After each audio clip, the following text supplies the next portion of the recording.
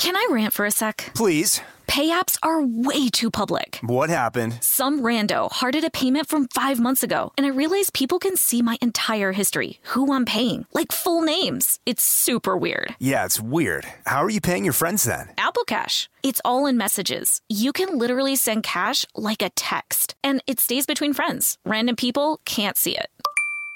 Did you just pay me $1 on Apple Cash? Shh. Services are provided by Green Dot Bank. Member FDIC. Terms apply. This episode is brought to you by PNC Bank, who believes some things in life should be boring, like banking. Because boring is safe and responsible, level-headed and wise. All things you want your bank to be. You don't want your bank to be cool or sexy. Sexy is for 80s hair bands, not banks. That's why PNC Bank strives to be boring with your money so you can be happily fulfilled with your life. PNC Bank, brilliantly boring since 1865. Brilliantly Boring Since 1865 is a service mark of the PNC Financial Services Group, Incorporated. PNC Bank, a National Association, member FDIC. The state of Tennessee is one of the few places where the sounds are just as breathtaking as the sights. Whether that's live music at a historic music venue, the crack of an open fire at a campsite in the wilderness, or hearing kids laughing as they explore what's right around the bend, Tennessee just sounds perfect. Start planning your trip at tnvacation.com. Tennessee sounds perfect. Hey, this is Annie. And Samantha. And welcome to Stuff Mom Never Told You, a production of iHeartRadio's How Stuff Works.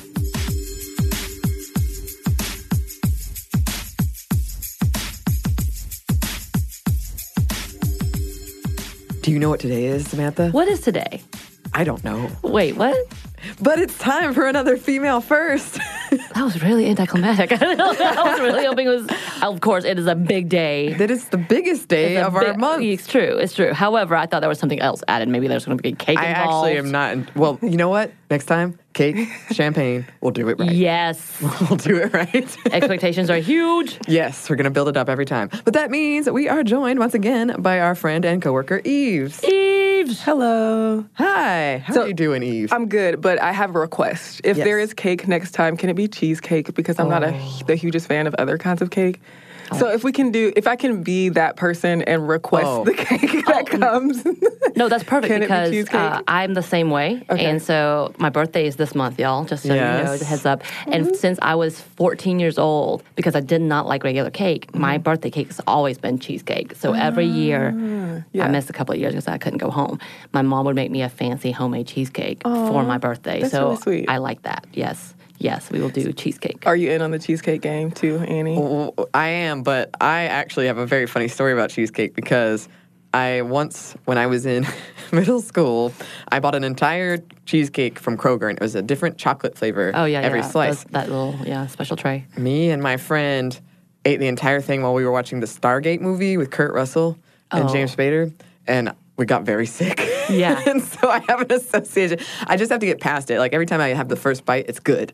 But, there's that, nervousness in my stomach. That's not good. But you are the winner. You get to make the request. Okay, cool. It will be a cheesecake. I made cheesecake What kind? once. Do you like the toppings or do you like plain cheesecake? Let's I make a do- pretty good cheesecake, I will say that. Oh, A okay. plain or a strawberry? I don't really get much more interesting than that. Yeah. So the reason I fell in love with cheesecake is because I watched my mom make it and I helped her make it. It's like these mini chocolate chips with the chocolate crust. That is my all-time favorite. And I don't like anything over that. Like, I can do some strawberries and all of that, but I don't want to be all fancy with, like, Heathcliff ribbon bar type of thing. See, that'll make my teeth fall out. Yeah. My teeth We are don't already want falling that. out. It's an orphan thing.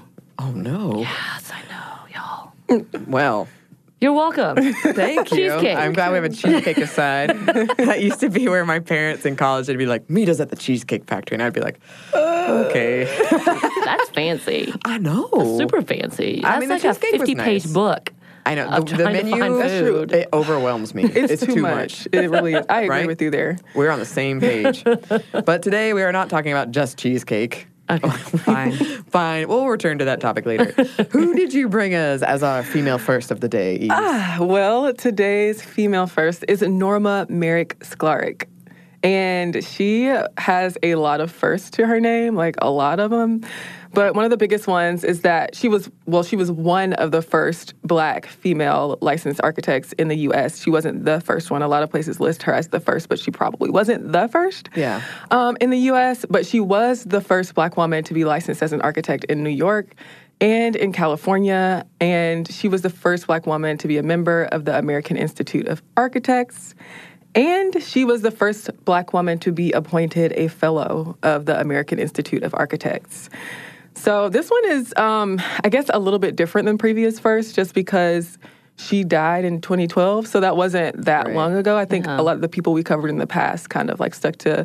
But I think it's important to show that like this was a first that happened not too long ago. Right. And this is still a field that is the number of Black women, Black people in general, let alone Black women, in the field of licensed architects in the United States is very small and disproportionate. Yeah. And it's something that's growing, but like it's still a small number of Black women in the field. And so we're going to talk about Norma today, which is she was, a pioneer in the field, and her story is pretty interesting. Yeah, it is pretty telling that it's such a recent first. And normally when we do these, I get a bunch of bullet points, and I'm like, okay, here's the things that they've done. And this one is 3 pages long. Yeah. She did a lot of stuff. Yeah. Yeah, so I guess let's get started. Let's get into it. Y'all ready? Oh, yeah, so ready. Yes. So Norma was born on April 15th, 1928 in Harlem, and her father's name was Walter Merrick. He was a doctor, and her mother was Amy Merrick, and she was a seamstress, and they were both immigrants. They were from Trinidad, and she was their only child. And so she was raised during the Great Depression. Her family moved from Crown Heights in Brooklyn when she was a child, her family moved to Crown Heights in Brooklyn when she was a child. And her father got a medical degree from Howard University. So when she was a child, she was already exhibiting all these signs that like would lead toward architecture. I don't know about y'all, but like architecture is very interesting. I could never do it. Right. But I think it's amazing, and just something that's grown become so innovative so quickly, but just like it has so many different elements of things in it. Like there's the art, there's the math, there are the visuals, and just so many, the physics of it, so many different things that go into it. And so as a child, she exhibited all these signs of being good in all these different areas. So she had this art thing, she sketched, she painted, and she drew, and she did carpentry work. She worked on furniture. So she was really a cool gal when she was young. And she went to a public girls' school called Hunter College High School. And she was a good high school student, too, in some of those same fields. She said that her grades were pretty good in pretty much everything. I love it. I know. But she was really good at art, the sciences, and math, which is still pretty much everything. Right. Yeah, that's all of it together. So she's just good in general. Mm-hmm. But it was her father who suggested to her that maybe you should do architecture. And obviously then, as there aren't now, there weren't many Black people who were in the profession, but that didn't keep her from pursuing it. So she wanted to go to Howard like her father did, but her father didn't want her to. Her parents wanted her to stay closer to home. And so to prepare for Columbia University's architecture program, she took liberal arts courses at Barnard College. And Barnard College was associated with Columbia University, but it was for women. It was for women, as Columbia didn't accept women students. So she went through those courses, and then she got into the Columbia University School of Architecture. So she remarked on how her first year there was super hard, but that didn't keep her from coming back after the summer. She came back in the fall. Because many of her classmates were World War II veterans. Some had bachelor's or master's degrees. So basically they had people around them, and they already had all this experience to be able to help them through the process of getting through these amazingly, I can't even imagine how difficult courses they were. So those people would kind of work on assignments together, but she had this situation where she was commuting to school and sometimes had to finish her work on her commutes or at home alone. So that kind of having that support system is important when you're going through school. Right. Oh, yeah. She got her Bachelor of Architecture degree in 1950, and she was one of 2 women in her class and the only Black one. after that, she applied to 19 architectural firms. She said in interviews, like, I won't forget that number, 19. Wow. But was turned down to every one of them. Yeah, and she got hers she got the 20th, but this is a quote that she said. She said, I don't know if the rejections were because I was a Black person, because I was a young woman, or because of the economic recession at the time. But she said that those places weren't hiring women or Black people, so I think we can kind of go, right. I think we know what the issue was here. Yeah. Yeah. So her 20th one, that was when she went to work in the city of New York's Department of Public Works as what she says is a junior draftsperson. Mm-hmm. And she didn't like that job because she couldn't really be creative in it. So she wasn't there long. She took the New York State Architects Licensing exam and she passed it on the first time, which everybody doesn't do, even though it was a really tough, days-long test. And she became a licensed architect in 1954. And that was when her first comes along. She became New York State's first Black woman licensed architect. So she was hired by a private architectural firm at that point after she quit her job with the city, even though her supervisor gave her a bad reference. And her relationship with that supervisor, with her boss, there wasn't anything wrong with it. But he said that she was lazy, she got to work late a lot, that she didn't know anything about design and architecture, and that she socialized a lot. So he had a lot of really negative things to say about her, even though she never had any issues. And she thought it had to do with the fact that her boss wasn't a licensed architect and was older, and she was a younger Black and licensed architect. So AKA, she still got the job. She was a threat, yeah. Well, and I'm sure, like, old dude is like, man, I've done nothing. We feel this way similarly, but we don't lash out at people and send them bad letters of recommendation. Just saying, white man felt threatened. That's right. So even though she got out of her old job because she felt like she was wasting her potential, she was still doing small tasks like designing bathroom layouts, so she still kind of felt, a way about that. Mm-hmm. She spent a year at that small firm, and in 1955, she joined the office of Skidmore, Owings, and Merrill. She ended up working there until 1960. So that was a pretty big firm. Mm-hmm. And at that major firm, she was working on large-scale projects and teaching evening architecture courses at New York City Community College. And so around this time, she was a single mother of 2 children. She had already been married and been divorced. And her mother took care of her children while she worked, so she did have a support system. It's not like nobody was there while she was doing all of this stuff. Mm-hmm. And in 1959, she became the first Black woman to be a member of the American Institute of Architects. Boom. Boom. Wow. In 1960, that's when she moved to California. And there she took a job at Gruen and Associates in Los Angeles. And just a side note about Gruen, Victor Gruen is the person who was credited with kind of being a pioneer in the American shopping mall. He did a lot of work in that area. Oh, yeah. Okay. I think I talked about him recently. The creator of the shopping mall. Because we were talking about food courts on the other show I do. I was going to say, why are you pointing at me? I don't know that one. You're not Lauren?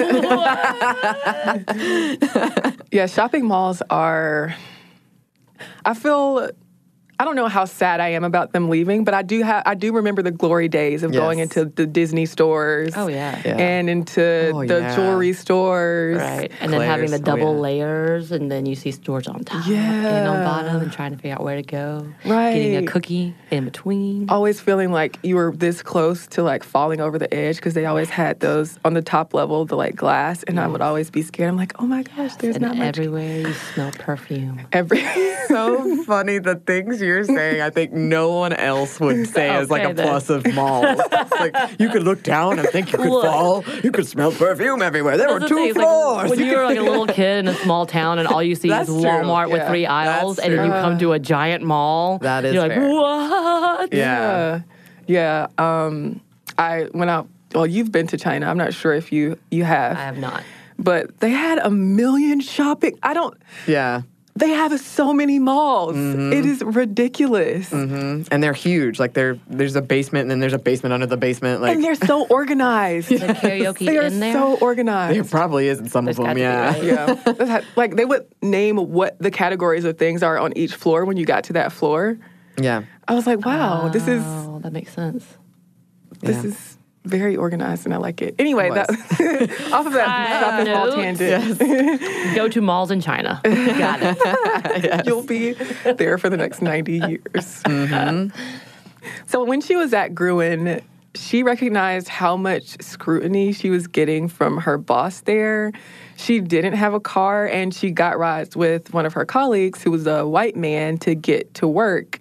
And later she said in an interview, it took only 1 week before the boss came and spoke to me about being late. Yet he had not noticed that the young man had been late for 2 years. My solution was to buy a car since I, the highly visible employee, had to be punctual. And I think it's funny how she said highly visible employee. I feel like that's definitely skating around saying, oh, I was a black woman. Yeah. I was like the only one. They watch But- me to see my mistakes. Yeah, we get the subtext there. She got her architecture license in California in 1962. And so she was the first African-American woman to have one in California. And she remained the only one for 20 years. Oh, wow. So it's until the 80s? Yeah. Wow. Yeah. Jeez. Hey. That was a weird noise. We're all about it today. Sorry. Speaking of weird noises, we should pause for an ad break. We'll be right back.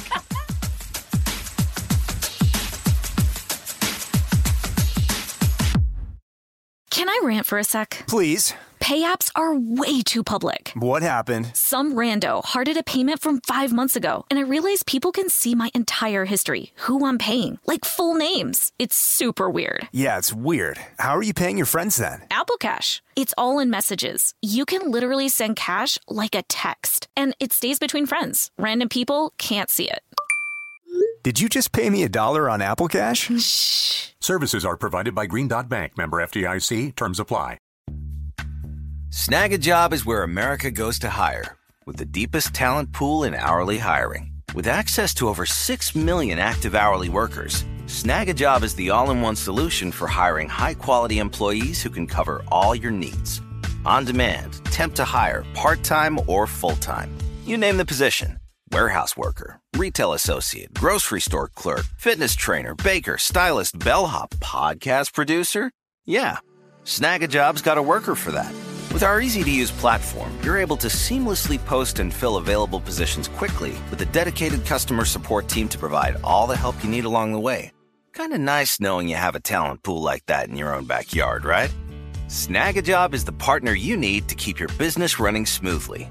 So visit snagajob.com or text snag to 242424 to talk to an expert. Snagajob.com, where America goes to hire. This episode is brought to you by PNC Bank, who believes some things in life should be boring, like banking. Because boring is safe and responsible, level-headed and wise. All things you want your bank to be. You don't want your bank to be cool or sexy. Sexy is for 80s hair bands, not banks. That's why PNC Bank strives to be boring with your money so you can be happily fulfilled with your life. PNC Bank, brilliantly boring since 1865. Brilliantly Boring Since 1865 is a service mark of the PNC Financial Services Group, Incorporated. PNC Bank, a National Association, member FDIC.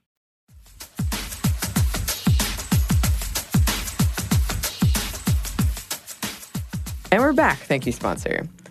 So yeah, she becomes the first, another first Black woman architect in California and stayed that way for a very unfortunate long time. Remains that way until the 80s. Yeah. Wow. Yeah. And she was at that firm for a while, too. After 6 years at that firm, she became the director of architecture there. And she hired people and oversaw staff and coordinated the technical aspects of some really big projects. And so some of her projects were California Mart, Fox Plaza, Pacific Design Center, San Bernardino City Hall, and the U.S. Embassy in Tokyo. And her son said that she thought designing the building was the actual easy part of the job, while the production of it, all the other nuts and bolts that went into it, was the real work of the job. I feel like it's easy to downplay. When you've worked that hard to get to somewhere and in such a major position, it's easy to downplay and say, yeah, right. I just knew what I was, that's the easy part. But yeah, I get how things like that have so many different moving parts. Yeah.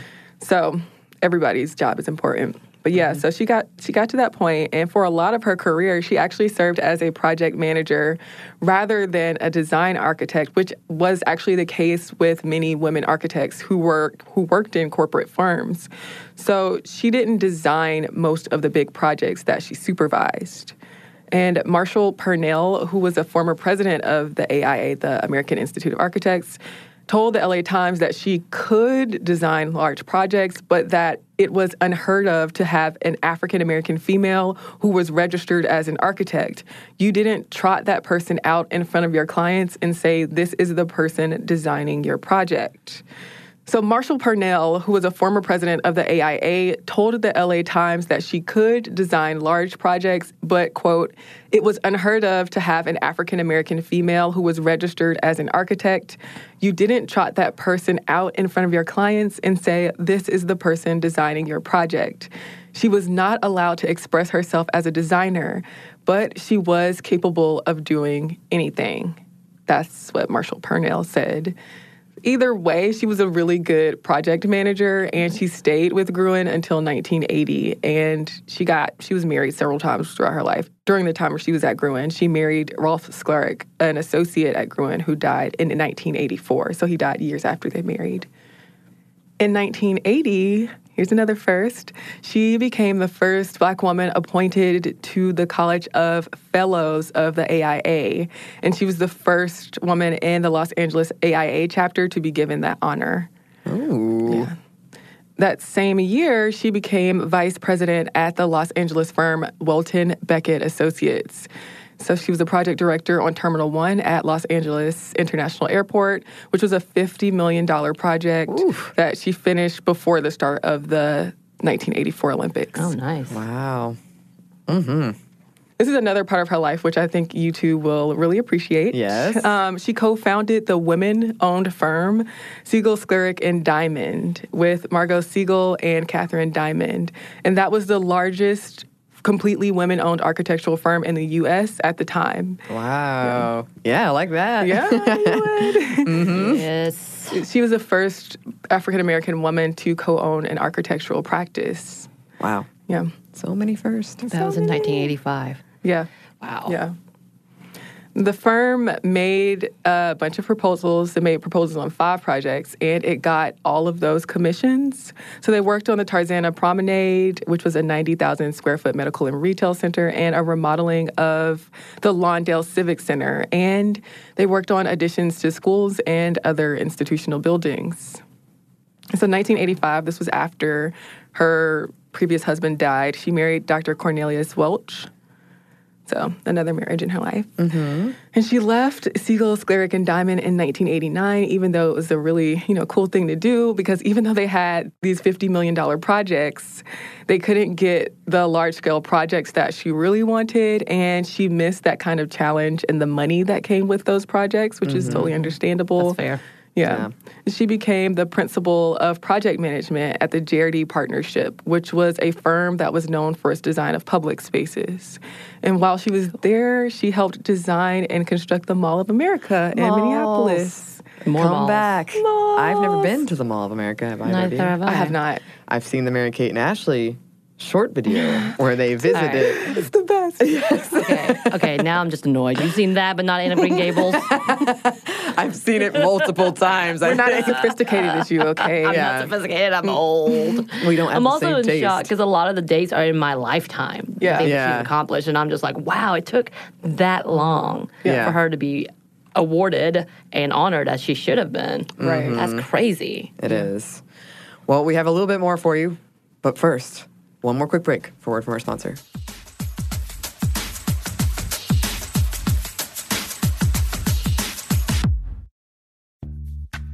Snag a Job is where America goes to hire, with the deepest talent pool in hourly hiring. With access to over 6 million active hourly workers, Snag-a-Job is the all-in-one solution for hiring high-quality employees who can cover all your needs. On demand, temp to hire, part-time or full-time. You name the position. Warehouse worker, retail associate, grocery store clerk, fitness trainer, baker, stylist, bellhop, podcast producer. Yeah, Snag-a-Job's got a worker for that. With our easy-to-use platform, you're able to seamlessly post and fill available positions quickly with a dedicated customer support team to provide all the help you need along the way. Kind of nice knowing you have a talent pool like that in your own backyard, right? Snag-a-Job is the partner you need to keep your business running smoothly. So visit snagajob.com or text snag to 242424 to talk to an expert. Snagajob.com, where America goes to hire. This episode is brought to you by PNC Bank, who believes some things in life should be boring, like banking. Because boring is safe and responsible, level-headed and wise. All things you want your bank to be. You don't want your bank to be cool or sexy. Sexy is for 80s hair bands, not banks. That's why PNC Bank strives to be boring with your money so you can be happily fulfilled with your life. PNC Bank, brilliantly boring since 1865. Brilliantly Boring Since 1865 is a service mark of the PNC Financial Services Group, Incorporated. PNC Bank, a National Association, member FDIC. The state of Tennessee is one of the few places where the sounds are just as breathtaking as the sights. Whether that's live music at a historic music venue, the crack of an open fire at a campsite in the wilderness, or hearing kids laughing as they explore what's right around the bend, Tennessee just sounds perfect. Start planning your trip at tnvacation.com. Tennessee sounds perfect.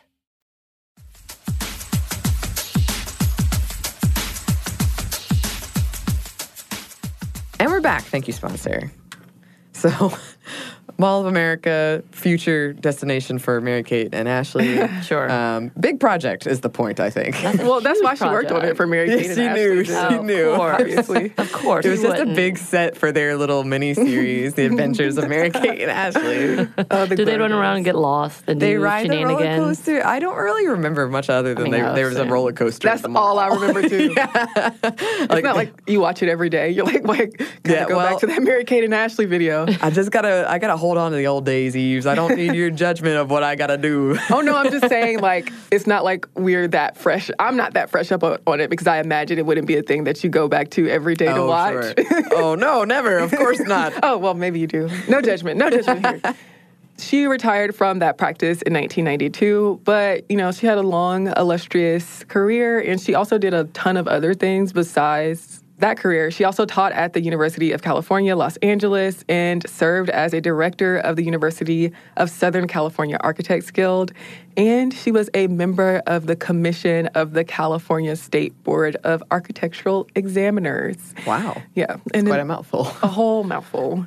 In the 1990s, she lectured at Howard University, Columbia University, and other schools. And she held seminars for people who were taking the architecture licensing exam. So she kind of worked as this mentor to other people. She said that she didn't have any mentors or like role models growing up, but was happy to be one to others, which I feel like is an important thing to remember. Like lift as you're lifting yourself. I guess that would be a huge problem for anybody who's a first. How do you find a mentor when you're the one that's paving the way? Yeah, exactly. And to remember, once you have, let's teach others to do so. Yeah, I'm a big believer of that. Yeah, I guess you definitely have to have a lot of resilience to be a person breaking down barriers like that. Oh, absolutely. Especially in a field that is dominated, even now, by pretty much male peoples. Male peoples.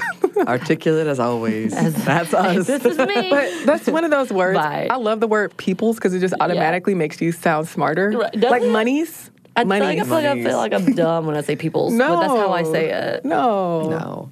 Oh, I feel like we want you to say a therapy session. I'm getting these like endearing looks from you two right now. Now it's making me more concerned. Don't worry about it. But yeah, I mean, that's got to be really hard to come into a field that is still predominantly male-based and male-dominated, and trying to lead away and trying to do seminars. That's phenomenal as a Black woman just paving her way through. Yeah. She felt that, quote, architecture should be working on improving the environment of people in their homes, in their places of work, and their places of recreation. It should be functional and pleasant not just in the image of the ego of the architect. Ooh. So I think that's good insight into how she felt about the work that she did. Yeah. When she retired, I like this part. She lived with her family in Southern California, and she had garden parties in the springtime, which sound really fancy. I don't know if I've ever been to a garden party before, but I would love to go to one. I've been to one. And it was sponsored by a gin company, and it was beautiful. Was there a lot of gin there? Oh, so much gin. Well, I feel like is gin the thing that you drink at garden parties, though? No, you drink like is it tea? Mint julep type of thing, and that's more, isn't that whiskey and vodka? Yes, and stuff. Whiskey. So more on those lines, maybe a little bit of lemonade and teas of sorts, but that would be what I would think of as a garden party. Mm-hmm. But if it was my garden party, yes, it would have a lot of gin. I think we can make our own rules when it comes to the garden party. I think so. I think there's a lot of like that croquet game. Yes. Again, which I can reference to Heathers. I've never seen Heathers. Oh, two people. Oh, we're letting Samantha down on the references Find today. friends here. If you keep naming things, we'll eventually get to something. Well, to be fair, you guys also had the SpongeBob reference. I was like, what? It's true. Yeah. I will watch Heathers. Eves and I. Yes, we have. Let's have a party. Let's have a garden party. Actually, there was a themed party for that at one of the restaurants in Atlanta. Oh, and really? they all came dressed up. I don't know what it was for, but it was really cute. They were really cute, all dressed up like that. Yeah, we can make it work. Okay, you know? can we please have a We'll party? schedule it. Is there Can like I have friends? the Heather? Is it like this is the sporty Heather? Is it like Spice Girls but with Heathers? No, it's just who's the leader. Okay. And who's so not I the can't leader. just be like Scary Heather or whatever. No, Okay. you could be All right, leader. fine. Well, Scary Heather would be Winona Ryder's character, who's Perfect. not a Heather. She's a Bianca. Oh, I can't do that. I can't. That's I ridiculous. can't. Take that out, because if I don't know my Somebody's gonna Heathers, come for you. Yeah, they're gonna get me. But like Heather, Winona Ryder's character is the dark-haired one in comparison. Shannon Doherty is in it as well as Christian Slater. Oh, what a cast. She was still really active in all of the architectural things going into, the later years of her life. In 2003, she was appointed to the California Architects Board, where she served on the Professional Qualifications Committee and the Regulatory Enforcement Committee. I was really hoping that she was just the. That's She what was she the was. one. She served as the whole committee. Oh, I really want her to be the one. Yes. I am. I'm here for it. I liked it. And she was on a bunch of other boards and committees too, which we won't even go into. In 2008, the AIA gave her the Whitney M. Young Jr. Award, which is an award that recognizes an architect or an organization that embodies the profession's responsibility to address social issues. And she died 4 years later in 2012 of heart failure at her home in California when she was 85 years old.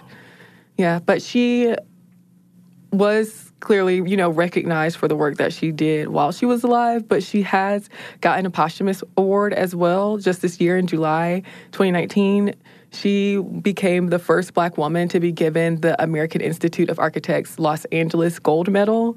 And that gold medal is given in recognition of a significant body of work with lasting influence on the theory and practice of architecture. And that's the highest honor that the organization awards. So she's, as many people are and have been, awarded things posthumously as well. So it's good to know that a person, we talk about giving people their flowers while they're still alive, and for them to be awarded while they're alive, but also important to remember people after they've gone and the work that they've done, especially pioneering, it feels like this, and kind of opening it up, like she acted as a mentor to opening it up to other people who may think that they don't have a place in that and feels like this. And I think about this all the time when it comes to, being a first or being a Black woman to pioneer in spaces that a lot of people may think of as white spaces, but they are male spaces. White spaces are spaces for men, and not having a kind of path or not seeing a path or a way forward for you because you can't see yourself in that organization. But there are, they're there, they're there. And I think having, being able to look back at a legacy like hers and being able to continuously honor her legacy is important when it comes to remembering that we can continue forward on the path that she created. There can be more Black women architects in the field. You can be licensed, you can fail and you can apply somewhere 19 times and the 20th one will be the one that you get. So I think that's why I think it's important to look back at a legacy like hers. Right. That's very well put, Eves. Thank you. Yeah, I agree. I think we talk about on the show a lot the power of seeing yourself somewhere and how much that can impact you, especially when you're young, like when you're a child. And if you don't see anybody that looks like you, then you kind of think, well, that must not be for me. Yeah. Right. So I'm glad that we have people like this. We have our female first that are being examples and being mentors. Oh, yeah. And on Female First, I wanted to shout out a couple of other people because I know I mentioned in the beginning that she was not the first licensed Black female architect in the U.S. So the first Black architect, period, to become a member of the AIA was Paul Revere Williams in 1923. And before Norma, there were Beverly Lorraine Green and Georgia Louise Harris Brown. And they were also thought to be licensed as architects in 1942 and 1949, respectively, and both of them were registered in Illinois. And so both of their stories are interesting as well. And I feel like we talk about this a lot in First and how there was a path for a person to get to a first. There were so many other hands involved, especially when it comes to inventions and stuff like that, that a person's first wasn't isolated, and also continuing to put into perspective and context why a first is important in terms of like, well, other people had access and there weren't barriers for them necessarily. But, there were, leading up to her having her first, there were other people who came before her, and Beverly and Georgia were two of those people. And so their stories are really interesting as well. And Brown recognized the barriers she faced because she was a Black woman trying to work in architecture. So she learned Portuguese and moved to Brazil in 1953 because she kind of realized there was a burgeoning, growing architecture scene there. And she later got her architectural license there as well in Brazil. And she moved there knowing about all those advancements that were being made. And she was also kind of seeking racial democracy because there was this kind of propaganda machine going on right now saying, look at us. We have this really open, racial situation going on in Brazil, but without needing to go into the details of like the racial, like maneuvers of everything that happened and still is happening in Brazil right now. Like, it wasn't obviously as rosy as that propaganda made it seem. So, that was the thing. But she also was successful when she got to Brazil and started working there in architecture. But yeah, those are stories as well if anybody wants to go on that path and continue looking at all these architectural first and pioneering women in it. Yeah. And you got a bonus female first, listeners, like a mini female first within the female first. Right, it's homework. Oh, yes. Homework, yeah. Yes. I've always wanted to assign homework. Here it is. Here we go. This is your opportunity. It's time. You listeners, go out and find more female first for us and send them our way. Ooh. Yeah, because I think that's about what we have to say about Norma. Thank you so much, as always, Eves. Yeah, it's a joy being here. So. Such a pleasure. I'm so glad you came. Me too. We love it when you come here. We do. And we would love for listeners to be able to find you because you do other things than this. You have a lot of other stuff going on. Yeah, I feel like I never know where I can tell them to find me. But I will say that I also host Unpopular, which is a show about people in history who stood up to the status quo and did things and were often persecuted for it. You can find Unpopular in all the social media things like the Facebook, the Twitter, and the Instagram. And the Instagram. And you can listen to the show on all of the also things where you listen to podcasts, wherever you're listening to this one right now. And you can also hear me on This Day in History class, which is also on all of the social media things. And also on the podcast. And also on the podcast. Thing. Yes. That thing that you use to listen. If you pick up the phone and, I don't know, I don't do a good mid-central, Midwestern, whatever that old accent is. I'm not good at it. Are you talking about transatlantic? Yeah, that thing. Get London on the phone. I'm pretty good at it. I don't want to hear any critiques because it's perfect. Okay. And that's the only thing they say over and over again. Call London. Just London in general. I like it. I like that. We're not here to criticize you. We're here to validate you at all times. Yeah, thank you. Just to call London. I want to call London. I've been waiting my whole life. Hey, London. to debut that impression. So thanks, everyone. I did on the phone. I'm pretty sure that's how it works. You can also email us at stuffmediamomstuff@iheartmedia.com. You can find us on Twitter at momstuffpodcast or on Instagram at Stuff Mom Never Told You. Thanks as always to our super producer, Andrew Howard. Andrew. And thanks to you for listening. Stuff Mom Never Told You is a production of iHeartRadio's How Stuff Works. For more podcasts from iHeartRadio, visit the iHeartRadio app, Apple Podcasts, or wherever you listen to your favorite shows.